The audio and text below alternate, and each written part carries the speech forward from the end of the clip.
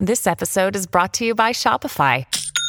Forget the frustration of picking commerce platforms when you switch your business to Shopify, the global commerce platform that supercharges your selling wherever you sell. With Shopify, you'll harness the same intuitive features, trusted apps, and powerful analytics used by the world's leading brands. Sign up today for your $1 per month trial period at shopify.com/tech, all lowercase. That's shopify.com/tech. Another day is here, and you're ready for it. What to wear? Check. Breakfast, lunch, and dinner? Check. Planning for what's next and how to save for it? That's where Bank of America can help. For your financial to-dos, Bank of America has experts ready to help get you closer to your goals. Get started at one of our local financial centers or 24/7 in our mobile banking app. Find a location near you at bankofamerica.com/talktous. What would you like the power to do? Mobile banking requires downloading the app and is only available for select devices. Message and data rates may apply. Bank of America N.A., member FDIC. When you need mealtime inspiration, it's worth shopping Kroger, where you'll find over 30,000 mouth-watering choices that excite your inner foodie. And no matter what tasty choice you make, you'll enjoy our everyday low prices, plus extra ways to save, like digital coupons worth over $600 each week. You can also save up to $1 off per gallon at the pump with fuel points. More savings and more inspiring flavors make shopping Kroger worth it every time. Kroger, fresh for everyone. Fuel restrictions apply. The following podcast contains explicit language.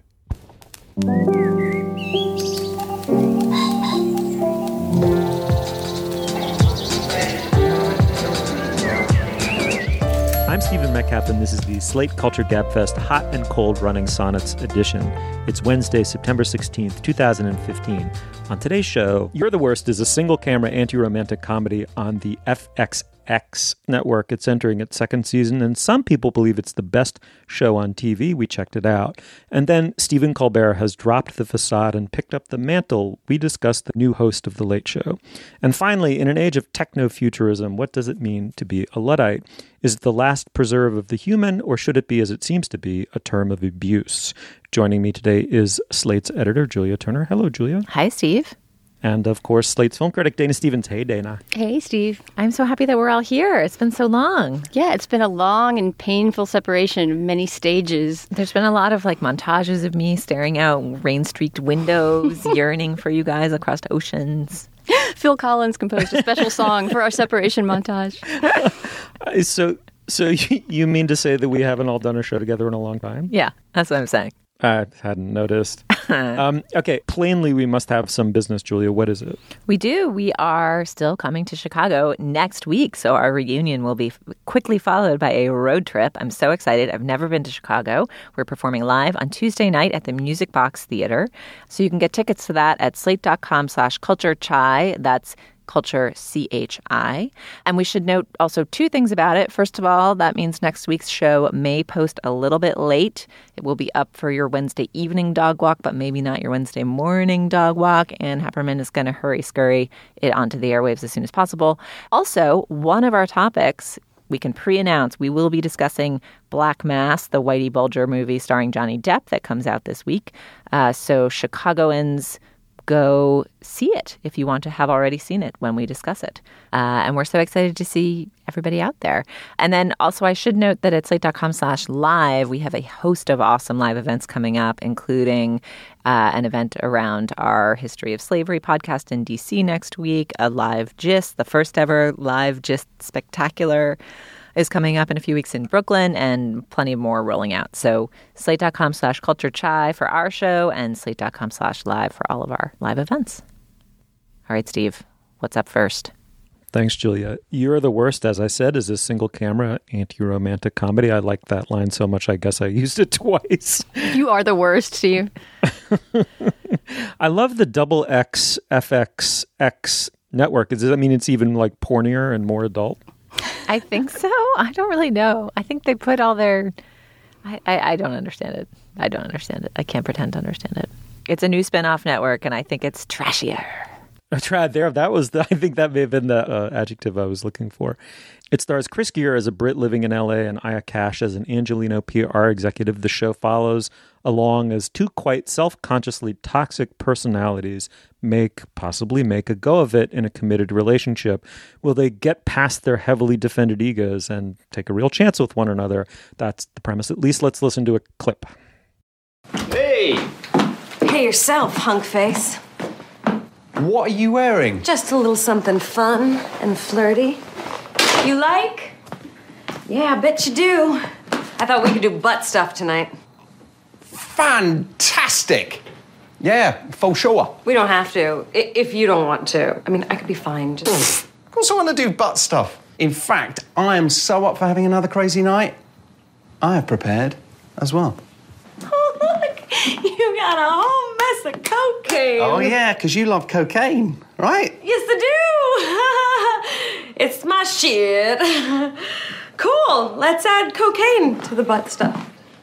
All right, so in that clip from the premiere of season 2, which just aired and is the occasion for our discussing this show, we find Gretchen and Jimmy cohabiting and partying like banshees, known for partying, because they are afraid that cohabiting will turn them into boring drones and extinguish their burning love for each other. And so this is night 5 or 6 of the debauch when they each feel compelled to up the ante, and you can hear their desire to lie down and read a boring book through their professed desire for cocaine and butt stuff.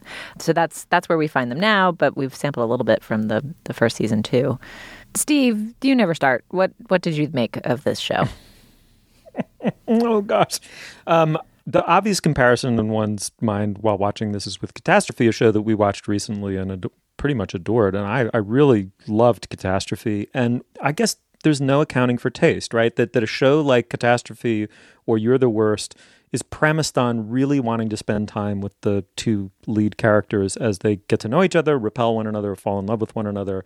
I loved spending time with the two principals in Catastrophe. I dislike spending time to an almost allergic degree with the leads in You're the Worst. I cannot hang this on some completely neutral aesthetic principle or ironclad value judgment. It really isn't that. I will say that when I watched it, I did sense that there was a kind of malice aforethought to it in a way of the sitting around a conference table and saying, I know, we'll make a sitcom that's edgy. It'll be porny and ruthless. And we'll turn every cliche about the romantic comedy studiously on its head. And I think none of those things is really equatable with originality that this show, I think, thinks that it's an exhibition of. I hate to start out so negatively. I wanted to like it. I just found myself kind of worn down by this self-conscious toxicity of the characters, but I'm very curious to hear, Dana, what you thought. Wow, I completely disagree. And to my own surprise, this show kind of stole my heart. But that's a completely different ballgame from this show. And probably I would say Catastrophe is a show with more substance and more kind of heart than You're the Worst, which is really just poppable candy in a jar. Although we should also say that by completely different ballgame, you mean another show about two uncoupleable people who, in the wake of a flaming hot one-night stand, develop an unlikely bond that persists against their better judgment in a short, quirky, limited series run on an alternative network. Touche. And there you've brought me to the reason I had such a resistance to You're the Worst was that when it came along, I thought, really? Another show set in L.A. that satirizes entertainment types and, is about young white people coupling and uncoupling. And there's just really no way that this is going to get over that hurdle of there being so many shows that fit that description.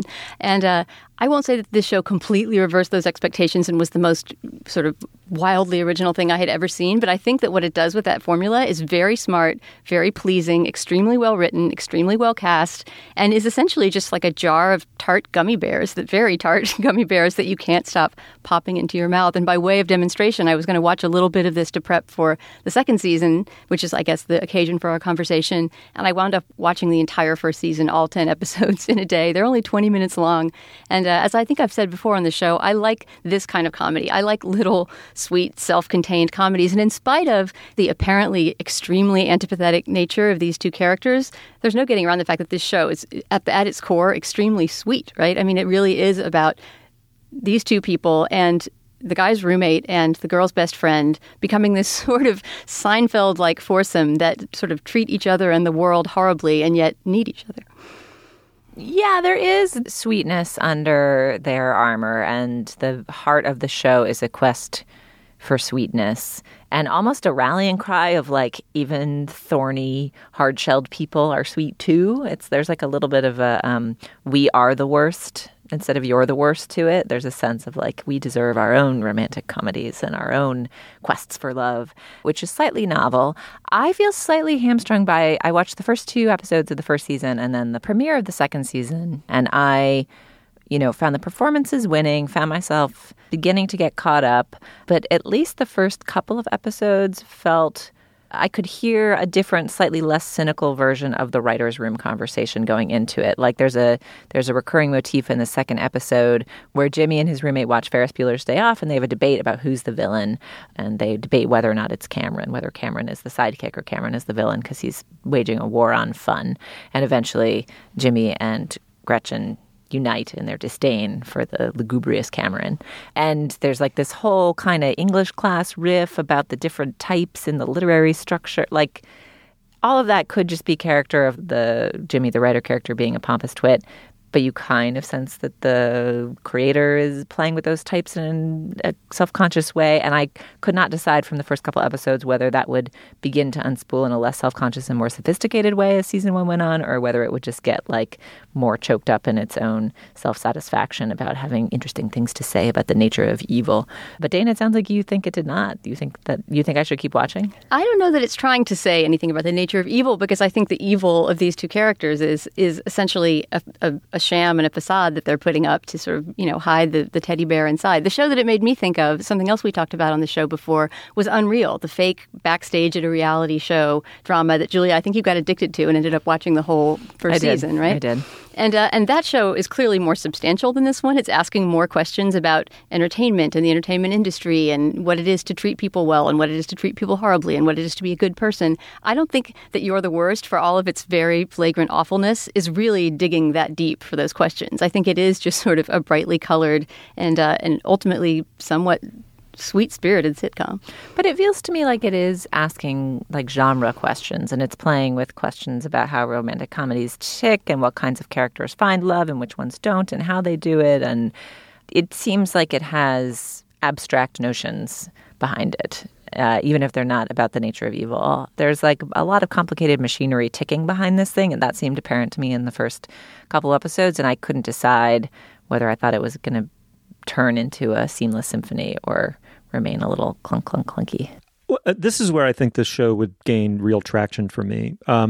He's a writer who's come out with it sounds like kind of aspirationally literary book that has sold 0 copies and is now, quote unquote, forced to do magazine work that he doesn't really care about. She's a PR executive, whose job it is to placate narcissistic talent and tell public lies on their behalf. There's a reason why these people have highly developed toxic interpersonal exoskeletons, and I think it's interesting to think about the kind of history of the sitcom of the irredeemably nasty group of friends that began with Seinfeld. Seinfeld started when people were becoming conscious of, we now all live in a kind of market-driven world. We're all horribly selfish. We just should give into it, and we should give up. It was like, in some ways, a deeply nihilistic show. In some ways, we should give up on all of these pretend emotions that burden us and just admit that we're ultimately totally 100% self-serving creatures. And that show really never broke facade during the course of its run. Where are we now that that's being turned on its head a little bit? There's this admission that your public self is by necessity that, but is completely out of whack with your private self. I would say that the kind of turn that the country took culturally and economically in the early to mid-90s is now reversing in ways that people find confusing. So a show like this can really address that. This public self that has to be hardened and bitter, or at least pretend to be hardened and bitter, and this inner self that actually wants some of these abiding things that were rejected as sentimental.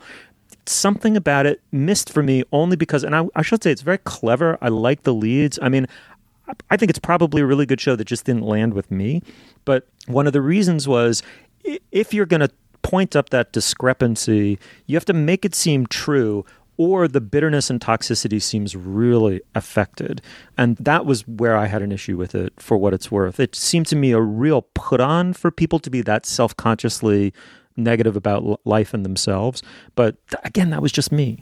Yeah, it does seem a little bit cartoonish for them to be so concertedly toxic. I had a moment of that too, but I suspect that given a few more hours, I would descend with Dana into it and begin to just find the charm underneath. I mean, I have to say that the cartoonishness of those characters, to me, was part of the pleasure. When Chris Gere, the guy who plays Jimmy, the man who is the worst in the couple, gets going on one of his really wound-up misanthropic speeches, he kind of reminds me of Larry David in Curb Your Enthusiasm. I mean, that kind of pleasure that you get in seeing someone just be as horrible as everybody sometimes feels inside, but never allows themselves to be. So psychological realism of the relationship, I think, takes second place to their embodiment of the worst in everyone.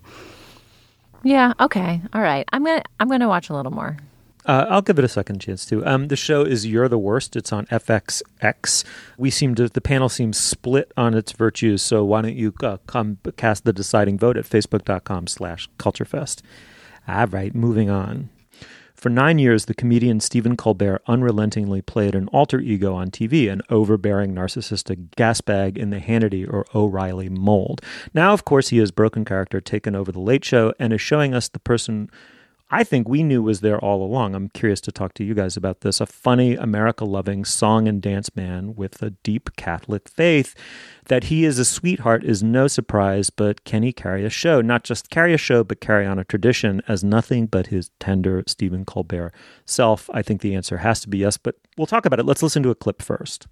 Then there's my ancient cursed amulet, pretty sweet. I've also got all this beautiful stained glass behind me. I can make...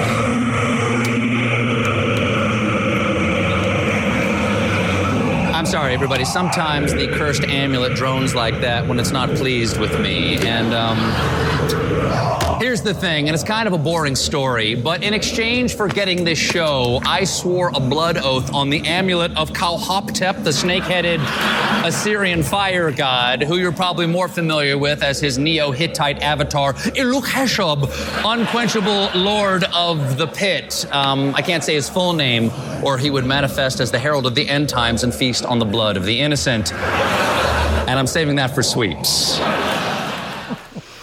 Well, I thought that needed setup, but I think it pretty much sets up itself. That was the moment when, in the very first episode, when Colbert was sort of hijacked by demons and had to make this Satan-fueled endorsement of hummus, thereby confirming the audience's fears that he had sold out in his move to network TV. All right, but do we even need to go around the table, or Julia, right? He's a secular saint, comedic saint, a Catholic saint. He's all the saints in plaster in a row. I mean, we love Stephen Colbert unreservedly, and that is never going to change, right? I was thinking about this because I feel deep and abiding love and respect for Stephen Colbert, who I think has talents beyond what he's demonstrated already in his 9 amazing years on The Colbert Report, and who will no doubt do great things with his show. I was having trouble balancing that with my utter lack of excitement about discussing this show with you guys. Like, not your fault, but like we talk about late night TV all the time as a form. It's so weird. And I began to think that in some ways late night television is like a public utility. Like you take it for granted. You just want to kind of turn it on and have it come out of the faucet when you need it, and then you turn it off. It just exists. And then yet when you think about how miraculous it is to create that utility that serves your needs, to like wire an entire fucking metropolis so that people can turn their lights on, or like have aqueducts carrying fresh water from like upstate New York all the way under these huge underground tunnels. Like it's incredibly complicated mechanically to successfully deliver this very boring thing. And I like that's kind this of metaphor. That analogy required more infrastructure than the entire water system of New York. I thought that was such a good metaphor. Fuck you guys. It's like the big dig of fucking metaphors. Like we had to displace an entire urban landscape in order to lay down the basis for this metaphor. Maybe it's a lame metaphor, but let me at least conclude it, and then you guys can rebut. It's not lame. It's the fucking eighth wonder of the world. Keep going. In any event, there's no one I would rather have like digging that infrastructure for us. And I am excited that I can turn on my TV and check in with him from time to time. And yet, to scrutinize like any one of his first 6 shows, there were some extraordinary highlight moments on it. He had a very sincere and moving conversation with Joe Biden about grief and the loss of his son and Stephen Colbert's own young losses and whether Biden will run for president. He, managed to make a product placement part of his show, the thing we most wanted to feature about his first show. Like he displayed his manifold talents in exciting ways. And yet, like, what else is there to say about another late night TV show? That is how I feel. Julia, are you comparing my beloved Stephen Colbert with Oligopolis? All right, we can abandon the utility metaphor, though I was actually sincerely marveling at it. But Dana, this seems to me an issue with the format, not with the talent. Yeah, I mean, my first thought about reacting to only 1 week's worth of this new Late Show is that I shouldn't say a word, because when the Colbert Report first debuted 9 years ago, I was a TV critic at the time, and I gave the first, few episodes, not a negative review, but somewhat of a lukewarm one. Essentially, my line was something like, cute shtick, but how long can he keep it up? What can he really do with this character? I mean, and I was proven so wrong. He went on to create sort of one of the great ongoing performance satire stunts of the 21st century. So I don't really want to judge what he's trying to do with the late night format yet. But yeah, I have to say, Julia, that it is almost, it's so formally dictated, right? That there has to be the desk and there has to be the stand-up comic routine at the beginning and the interaction with the audience and the interaction with the band leader. And it feels so indebted still to that Johnny Carson, Jack Parr, who knows how old it is, format, that even the turning of the format on its head seems like that it's already been done for decades, really, since Letterman at least. Yeah, Dana, I mean, you have just put in my mind exactly what the irony here is, which is that here you have a guy who brilliantly performed within a kind of formal straitjacket of a kind, or a self-imposed restraint within which he did form boundary-breaking, boundary-shattering work as a satirist, only to liberate himself from the persona and then put himself in some ways, kind of one of the staler genres going, which is the late-night desk-bound, with a mic, variety show.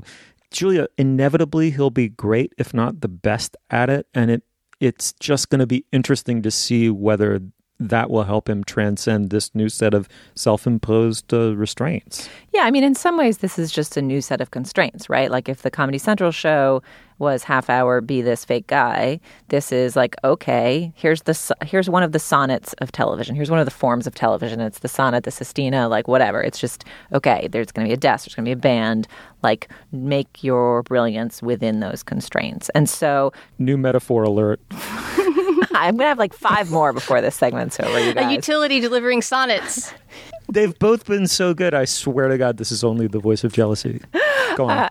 But, so it's like, okay, so watching the first 5 shows, you're like watching him write his first 5 sonnets, like, and they're not going to be the best ones he ever writes. And part of what's amazing is like seeing the iteration and seeing how they vary. And, he's already doing a couple things that I don't think most of his competitors can do. I think the depth and sincerity of that interview with Biden bodes well, and that there's a humanity and a sincerity that is not treacly because of how smart and devilish and impish he is the rest of the time, that works really well coming from Colbert, and that is something I think people continually want in regular small doses from late night TV. The other thing that he's brought over from the Comedy Central universe, and I'm interested to see whether this endures and flourishes or whether it constricts, is he's bringing sustained argument. I mean, Letterman didn't do this. Leno didn't do this. Conan didn't do this. The notion of taking a bit of a monologue, a sustained set piece. He's now done this a few times. He did it with a bunch of Trump jokes on opening night, kind of. He did it in an analysis of Hillary and her mechanized plan to advance authenticity in an extended bit on Friday night. I mean, he takes several minutes to develop a critique of a public figure, spool out some ideas, tell jokes within the context of a small argument. And this is something we're quite used to seeing on Comedy Central. Obviously, this is what Stewart did night after night. And John Oliver's doing it now on HBO. And John Oliver. But the kind of late night comedy long form is its own formal innovation, and he seems to be bringing that to the main stage. You're right, of course, that John Oliver's been doing something similar on HBO, but to see that behind that big square desk felt interesting. I was like, this is smarter than this usually is. Like, is that going to fly? I agree. And that's why, in spite of all the formal restraints, and I kind of share, Julia, your faint sense of disappointment and tedium, not at Colbert's handling of the show, but at the show itself and the existence of the late night show in that format. In spite of all that, I think that his boundless energy and creativity and his very persuasive excitement about the fact that he is now hosting the Late Show on CBS bodes well for the idea that the show will go to unexpected places somehow, somewhere, someday.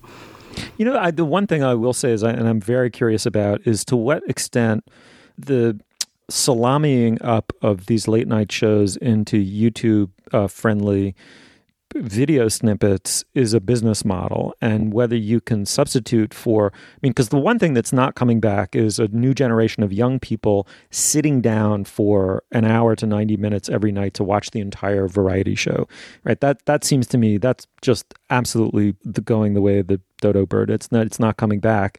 So just out of curiosity, like, can you monetize virality the way you used to be able to monetize hostage viewing? That seems to me as big a question facing Colbert and the format as anything to do with his talent, which is immeasurable, and the show, which is kind of a juggernaut, right? I don't know. I think that everyday audience is contracting now that there's another way to get the kind of drive-by highlights, but I think they still exist. Somebody has to watch the show and figure out what those kernels are that should go viral. There are those core fans who then find the best stuff and spread it to the winds. So, and those audiences are contracting across all of these shows. So I think the question for him is not, can he restore the audience of 2 decades ago, but can he, get a big share of... Yeah, no. That wasn't what I was saying. I was just saying, it would be interesting to know at its height what kind of money Carson brought into NBC, and whether you can substitute for that just purely as an economic question with viral video and with an audience that's distributed among 4 or 5 Carson manqués, and I'm a perfect example of someone who just simply does not DVR the show and watch it even in pieces. I just go online and watch what's viral. How am I monetized? But anyway.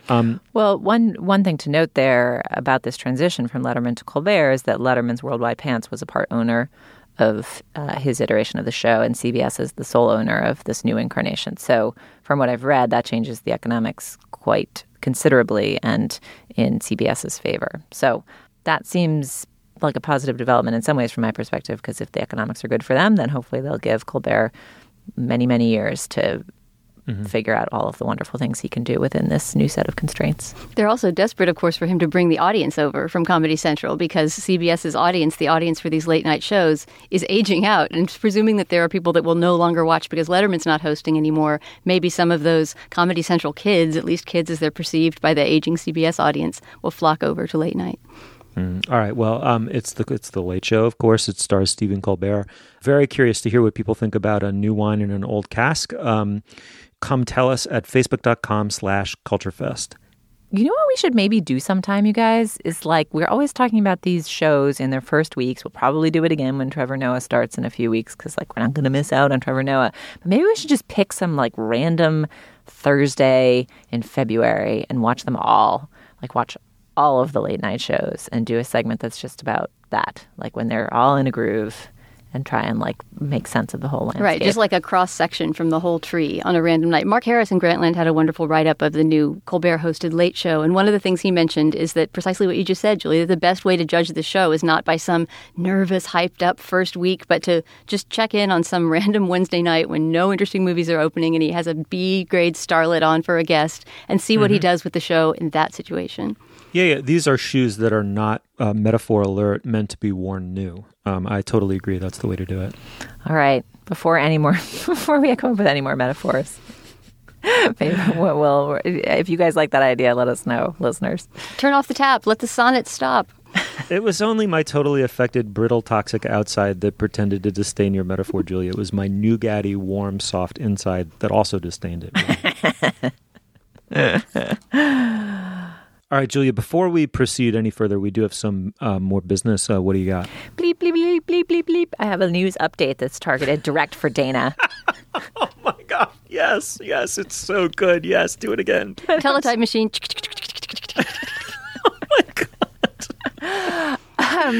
I wanted to let Dana know personally and publicly that an endorsement of yours has been absorbed into the Slateborg, the potent galaxy of Panoply. Karina Longworth's wonderful podcast, You Must Remember This, which you've endorsed on this show, is now a Panoply show. That is so great. It's belonged on Panoply for so long, not to downgrade the former podcast host that it was on, but You Must Remember This is so Slatey. I feel like people who enjoy culture and movies and history and our show will have to love You Must Remember This. It's such a good podcast. Yeah, I'm so excited about this. I think it's going to be so great.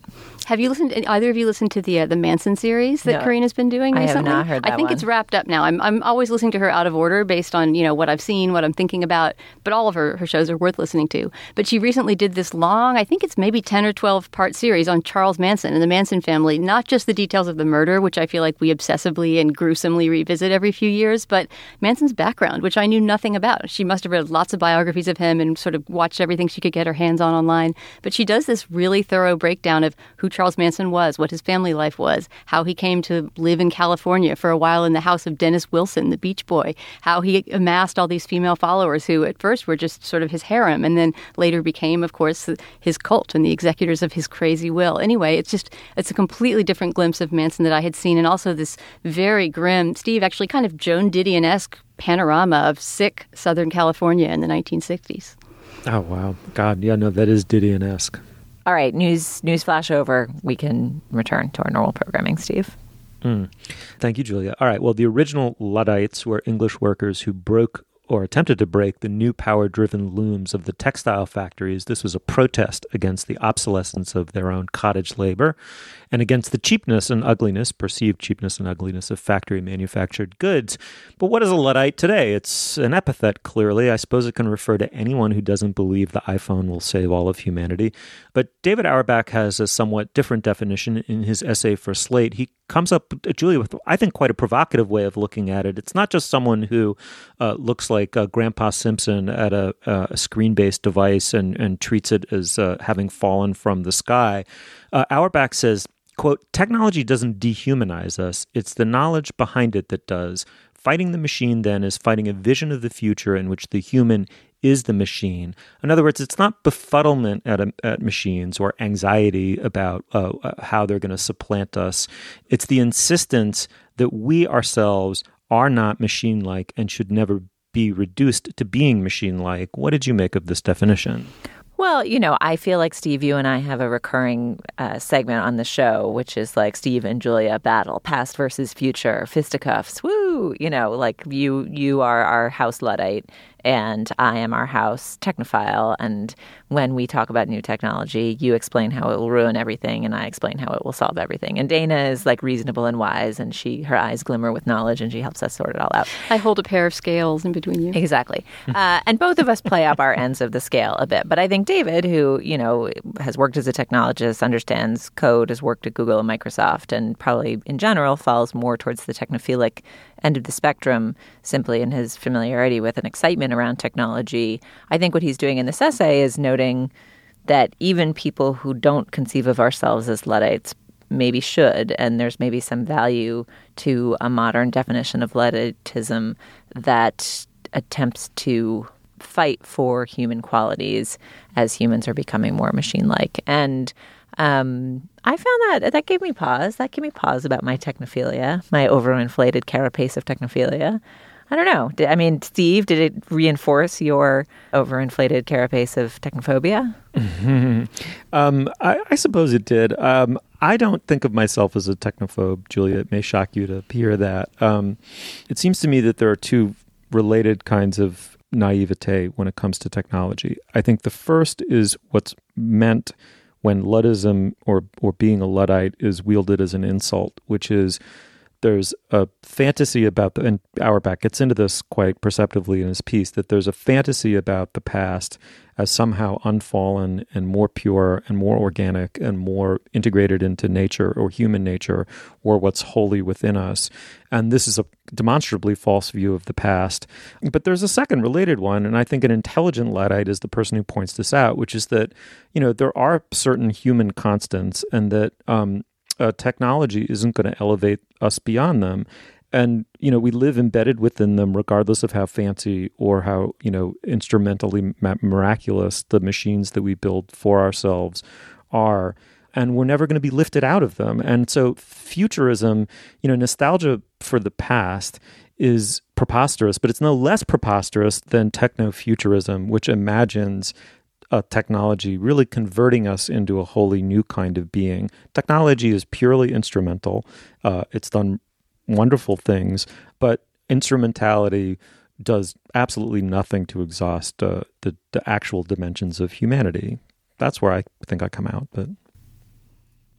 Yeah, upon reading this, my main reaction was I very much hope that David Auerbach and other people, too, are writing whole books about this question and related questions, because I think it goes way beyond, are you a Luddite or are you not a Luddite? Is a modern-day Luddite like the historical progressivist Luddites are different? It just seems like these are the questions that humanity is grappling with right now at this moment in history, right? Is the question, Steve, as you say, is about the future of utopia. Are we giving up on progressivist utopias that look into the future? Has utopia become something that we only look backwards and see in the past now? I mean, this isn't only a question also of old people, of Grandpa Simpson staring in befuddlement at computers. I think in kind of the millennial movements back to nature and everybody working on farms and, whatever, having kind of artisanal cow milk in their coffee, there's kind of a longing for the past and for an agrarian wholeness of the past. And all of that stuff just seems to be pressing really hard on the conscience of humanity right now, trying to decide what is our relationship to machines, what are machines' relationships to our bodies. We're wearing our Fitbits and they're counting our steps, and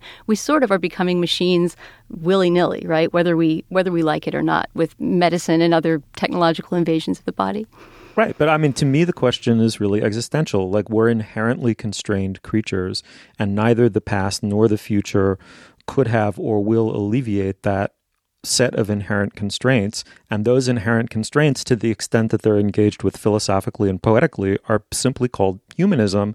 And it's equally anti-human to imagine a purely instrumental device lifting us out of the facts of birth, maturity, decay, death, love, sex. I mean, all of these things are and have been human constants. They have massively divergent cultural expressions, and technology certainly will alter them in some way, but the message and the medium are separate. And in the middle of it is still, a creature of loneliness and longing and all the sort of soft, unquantifiable things that we are. And I think to be massively offended by a certain form of nostalgia and deride it by calling it Luddism or being a Luddite, at the same time to claim that one day we're going to upload our consciousness to a machine and become immortal, at the same time countenancing that utterly ridiculous thought, strikes me as a kind of derangement. But it seems like it's a false choice to me, because most people I know don't live at either end of that spectrum. They're not Ray Kurzweils going around preaching about the glorious singularity, nor are they Grandpa Simpson, crossing his eyes. It's the spectrum. I understand that, but Grandpa Simpson. I understand that, but Grandpa Simpson is a common cultural punchline, and Ray Kurzweil so is Ray Kurzweil. Well, I guess so, but there's an entire cottage industry of nonfiction books that make related claims. I mean, Kurzweil is at the absolute extreme of it, but you cannot tell me that the general drift of the culture is in the direction of Kurzweil and against Grandpa Simpson and Steve Metcalf. I know it is. Well, I mean, there are moronic zealots in both directions, and there may be a few more in the Kurzweil direction. What are you calling me, Julia Turner? You're not. But like further to one direction than you are moronic zealots, and there's moronic zealots who think they were just waiting for the singularity. I mean, the thing that bothers me about all of this, and this is like, maybe it's just boring pragmatism, but it's like, it's one of the reasons I love talking about technology on this show with you guys, because technology inevitably changes culture and changes human nature and human interaction in all kinds of fascinating ways that are fun to suss out and parse. And what I resist is any cast of mind that draws like qualitative assumptions about the value and direction of that change before experiencing and experimenting with the technology. So if you assume that Snapchat is like ruining life and turning teens into sex bot, like if without trying it or understanding it or watching it or tracking it, you assume that it's ruining human interaction, maybe that's what I think of as Ludditism, is sort of assuming the worst of technology without actually observing and understanding it, and then assuming that it's the best and it will foster a new kind of human nobody makes that claim for Snapchat, but whatever. That's whatever technology is going to, that the Fitbit is going to make us all a new, healthier super race that never has heart attacks or whatever. That's dumb too. I mean, the other thing that I think is striking about the way we think about technology now, because there is an entire thing called the tech sector, like technology is both an abstract noun for any technical innovation and very specifically means like cool things we're doing with computers right now. But technologies have been advancing for millennia, like technologies have been changing the way humankind exists and the way we interact for ages. And so I love observing and discussing it. I resist people who make assumptions about whether new things will change us for better or for worse. Probably all things will change us in both directions. And that's utterly sensible. And it should be pointed out that the printing press is a technology. And I'm sure that there was a moment when some, supposedly sacred form of human intimacy was going to swirl down the freaking toilet because we were going to have mass-produced literature. We've lost the beauty of the actual human touch on the page, Like there were all kinds of preachers saying things like that in the early days of printing. And there always will be. But all I want to point out is that, first of all, there's a huge economic engine in America right now, emanates out of Silicon Valley, in which a lot of people are techno-futurists. They see technology as something more than purely instrumental. They see it as the actual substance and heart of a culture in and of itself. And because they make a ton of money and they do enable the rest of us, they get away with believing that. And there are, within universities, super well-funded AI departments because they will produce technologies that are enormously useful that utilize artificial intelligence. But those departments also have a philosophical dimension. And there's a ton of literature on this that's extremely well-funded on how the human brain is essentially a computer and how a computer will one day achieve consciousness. Those are mainstream ideas in academia right now. I happen to disagree with them, and that puts me against the tide, believe me. So it's not like it's nice to be magnanimous and say on the one hand and on the other hand, we all kind of believe that. I just want to point out that that's the grain against which someone who has an even reasonable set of expectations vis-a-vis technology has to, push against. That's why I think we need other categories besides Luddite and whatever we're positing as the reverse of Luddite, the techno-utopian or something like that. I mean, it just seems to me like neither of those two categories, they're both in a way finger-pointing frameworks invented by the opposite side to caricature an argument. They're not really interrogating the way ordinary people who are kind of overwhelmed and confused and tempted and delighted and all kinds of different reactions to technology, how they are dealing with it. I mean, to me, getting a bit of a historical perspective on what Ludditism was in the past and what it may be in the future is a good starting ground, but it doesn't really ask the question, what is our relationship to technology now as we wake up in the morning, kind of being interrogated and crushed by it every day? Well, and the thing that always strikes me is how incremental it is, right? So to take just one example, I've started dictating emails and texts into my phone. And using Google Voice? No, using Siri. And like when the iPhone came out and there was no keyboard, everyone complained. And I'm sure it's because someone at Apple figured like, well, we're going to figure out this dictation technology soon enough. And now it is much faster to talk to my phone. And it gets it right almost all the time. And yet I feel like I only do it in private. I don't do it walking down the street, or it seems like it'd be weird to do it in front of someone. It feels very Joaquin Phoenix in Her, right? To walk down the street deeply engrossed in conversation with yourself. Yeah, but so that's just like a change. Like now when I have an email to send on my phone and I have to type it, but I feel like I'm in a place where it would be weird to say it out loud, there's like a friction point because I'm like, typing this is going to be so annoying and hard. Like this is very minor technological change. It's kind of magical, and it sort of changes the manner of my writing, when I communicate, with whom. There's a whole set of social manners and mores around, like whether it's weird and crazy to do that. It's like the conversation we all had 10 years ago when people would walk down the street talking to themselves. And that was like a thing for 8 months where it's like, those crazy people are like talking to themselves when they walk down the street. They look, with their Bluetooth headsets, they look like weirdos. And now they just sort of you would never observe on it before. But to me, it's much more interesting to take some technological shift like that and observe how incremental it is and how it kind of creeps into your life. And I'm sure in 5 years, I'll never type again. Maybe 10, maybe 3, I don't know. And then humans' fingers will evolve away, and they'll just have voices and little nubs at the end of their arms. That's the 18 to 20 month timeline, I think. I mean, I know for me, a moment when something you might call Ludditism, but it doesn't feel that way at all from the inside, comes into my life every week, is that I have my tech Sabbath. You know, I have like my day on the weekend that I try to not go online or use the internet at all. It doesn't always work. Sometimes I try to do it Saturday and I don't make it, so then I try to do it Sunday. There's one more day left in the weekend to try. And I'm not quite sure what it accomplishes. It's not a hatred of technology that inspires that. It's more missing a different kind of space that I feel like used to exist in my head before there were little pocket computers that we carried around all the time and talked into, and they talked to us. And I feel like slowing down in that way, for whatever reason, is kind of important to me. So I try to do it. But the idea of going around and imposing it as a rule because technology is bad and we must fight it off at all costs also seems anti-intuitive. Right, but there is a loss. I mean, the thing that registers is that for you, there is a loss in the same way that there are gains. And it's a genuine shift in society, and you can mourn the things that are losses and, you know, admire the things that are gains and feel sad and grave about the passing of human time without kind of hysterically pointing in one direction or the other. I'm sorry, I'm so reasonable about this. It's just boring. I'm just going to go in the corner and like knock my head against a wall. This is not the spirit in which the Luddites lashed themselves to the machines of so-called progress, but that's not your role on the show to embody that, I guess. Yeah, I guess my biggest takeaway about the historical Luddites was just that we're really misusing the term, the way we've appropriated it in the modern age, because the Luddites, if I understood right, Steve, were progressivists of their time, right? They were labor activists. They were protesting technology because they saw a better future for humans that didn't industrialize labor in the way that technology was doing at the time.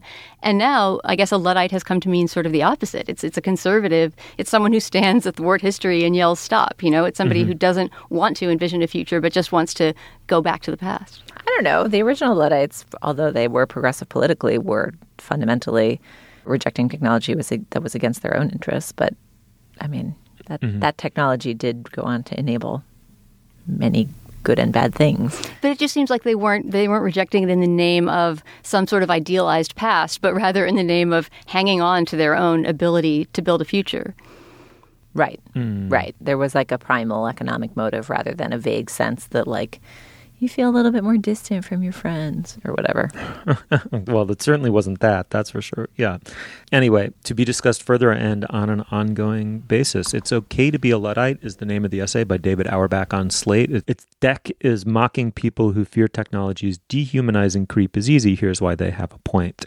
Check it out on Slate, and this is one of those topics that leads to opinionated blather. You've heard ours. Show us yours. Come to facebook.com/culturefest and tell us what you think about technology in the future and the past.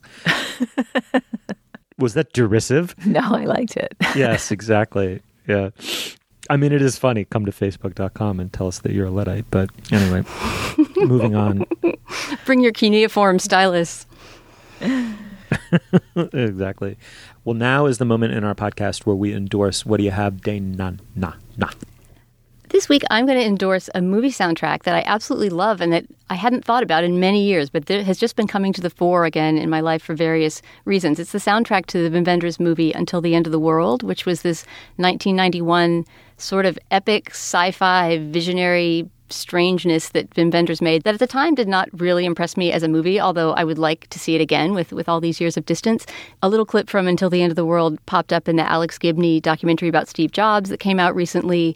A big Wim Wenders retrospective is showing at IFC. For various reasons, people are thinking and talking and tweeting about Wim Wenders Until the End of the World. And I just wanted to say, shelving my opinion of the movie for the moment, that the soundtrack to this movie is incredible. And for years after seeing the movie, I would put this soundtrack on and listen to it, and I've recently started again.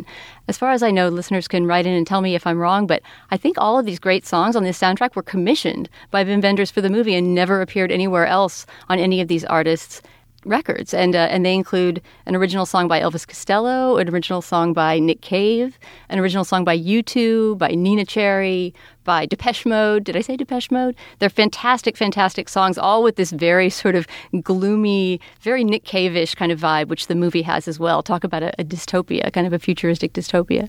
So I'm curious if people liked the movie Till the End of the World, and if they loved the soundtrack. And if they don't, I suggest that they go and buy it on iTunes. Excellent. Julia, what do you have? Well, in keeping with our technology conversation, the thing I have to endorse today is a Tumblr. I don't know if I've ever endorsed a Tumblr before. I think I probably have, actually. But this is one that was flagged by Slate copy editor Miriam Krull on Lexicon Valley, our language blog. And it is called Dictionary Stories. And it contains very, very, very, very, very short stories that are composed entirely of the definition sentences from the dictionary. So here's a very brief excerpt of one called Hunter. He perched on the edge of the bed, a study in confusion and misery, a study of a man devoured by awareness of his own mediocrity. The place was dreadfully untidy. Tattered notebooks filled with illegible hieroglyphics, the evolution of animal life, the mysteries of analytical psychology, Victorian architecture, etc. Wait, I don't understand how that came from dictionary definitions. None of those sentences sounded like they could be in a dictionary. Not definitions, the use cases. Ah, the sample sentences. The sample sentences. So this person has combed all of the sample sentences in the dictionary and then combined them into little 6 to 10 sentence stories. And they're just delightful. And I love that because the sample sentences in dictionaries are wonderful little pieces of found art, as are the beautiful little sketch illos in some old dictionaries. I love the illustrations that accompany certain definitions.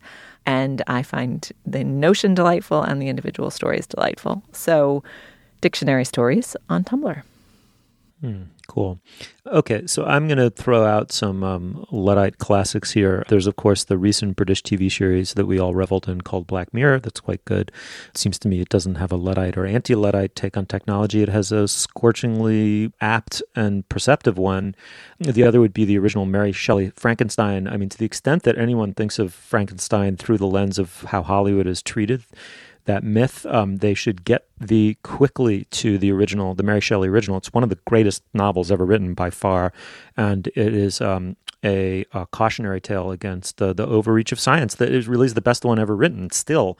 But then mostly what I want to endorse is really the only reason Luddite is in the modern vocabulary at all is a work of history published in the early 60s by E.P. Thompson, a new left historian. The work is The Making of the English Working Class, is truly one of the great works of history ever written. He goes back to the formative years of the Industrial Revolution, and he details how the old artisanal working class was replaced and made obsolete by a new industrial working class.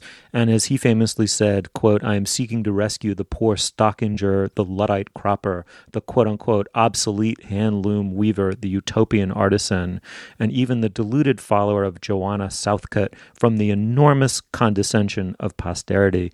I think that's a great and enduring way of looking at it. We assume too easily that history is in fact written by the winners, but that's different from saying that history is or should be written by the winners.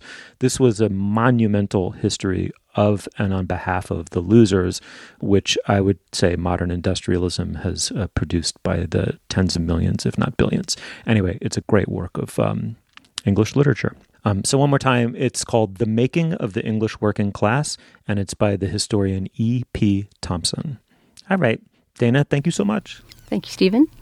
Thanks, Julia. Thanks, Steve. All right. You'll find links to some of the things we talked about today at our show page, slate.com/culturefest.